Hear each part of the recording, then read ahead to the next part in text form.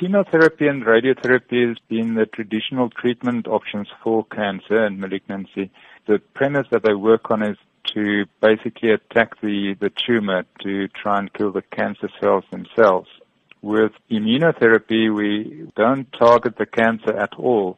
What we do is we target the immune system in the patient to effectively switch it on and specific parts of the immune system. And that would then activate the immune system in the patient's body itself to attack the cancer cells.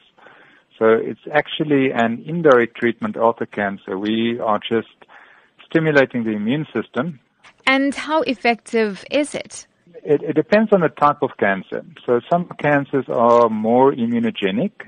They elicit more of an immune response in the body than other cancers. So those cancers that we know respond well would include melanoma, one of the skin cancer types, which is normally very aggressive if once it is spread. And then also other cancers, some of the lung cancers, bladder cancer, a small group of the breast cancer patients, but the majority wouldn't qualify for immunotherapy. So it depends on the type of cancer.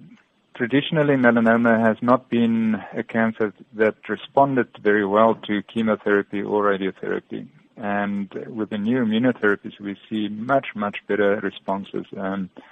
Patients living much longer once they respond. And what about any side effects from immunotherapy? In general, it's tolerated much better than chemotherapy. Most patients have very little side effects. The type of side effects, some patients have an immune response in other parts of their bodies. In other words, the immune system that has now been switched on also attacks some of the other areas in your body. So you might get an immune response in your lungs, for example, and get an inflammation response in your lungs or in your joints or in your bowels. If it happens, it's normally an inflammatory response, which can be treated quite easily, but in general, it's much better tolerated than chemotherapy.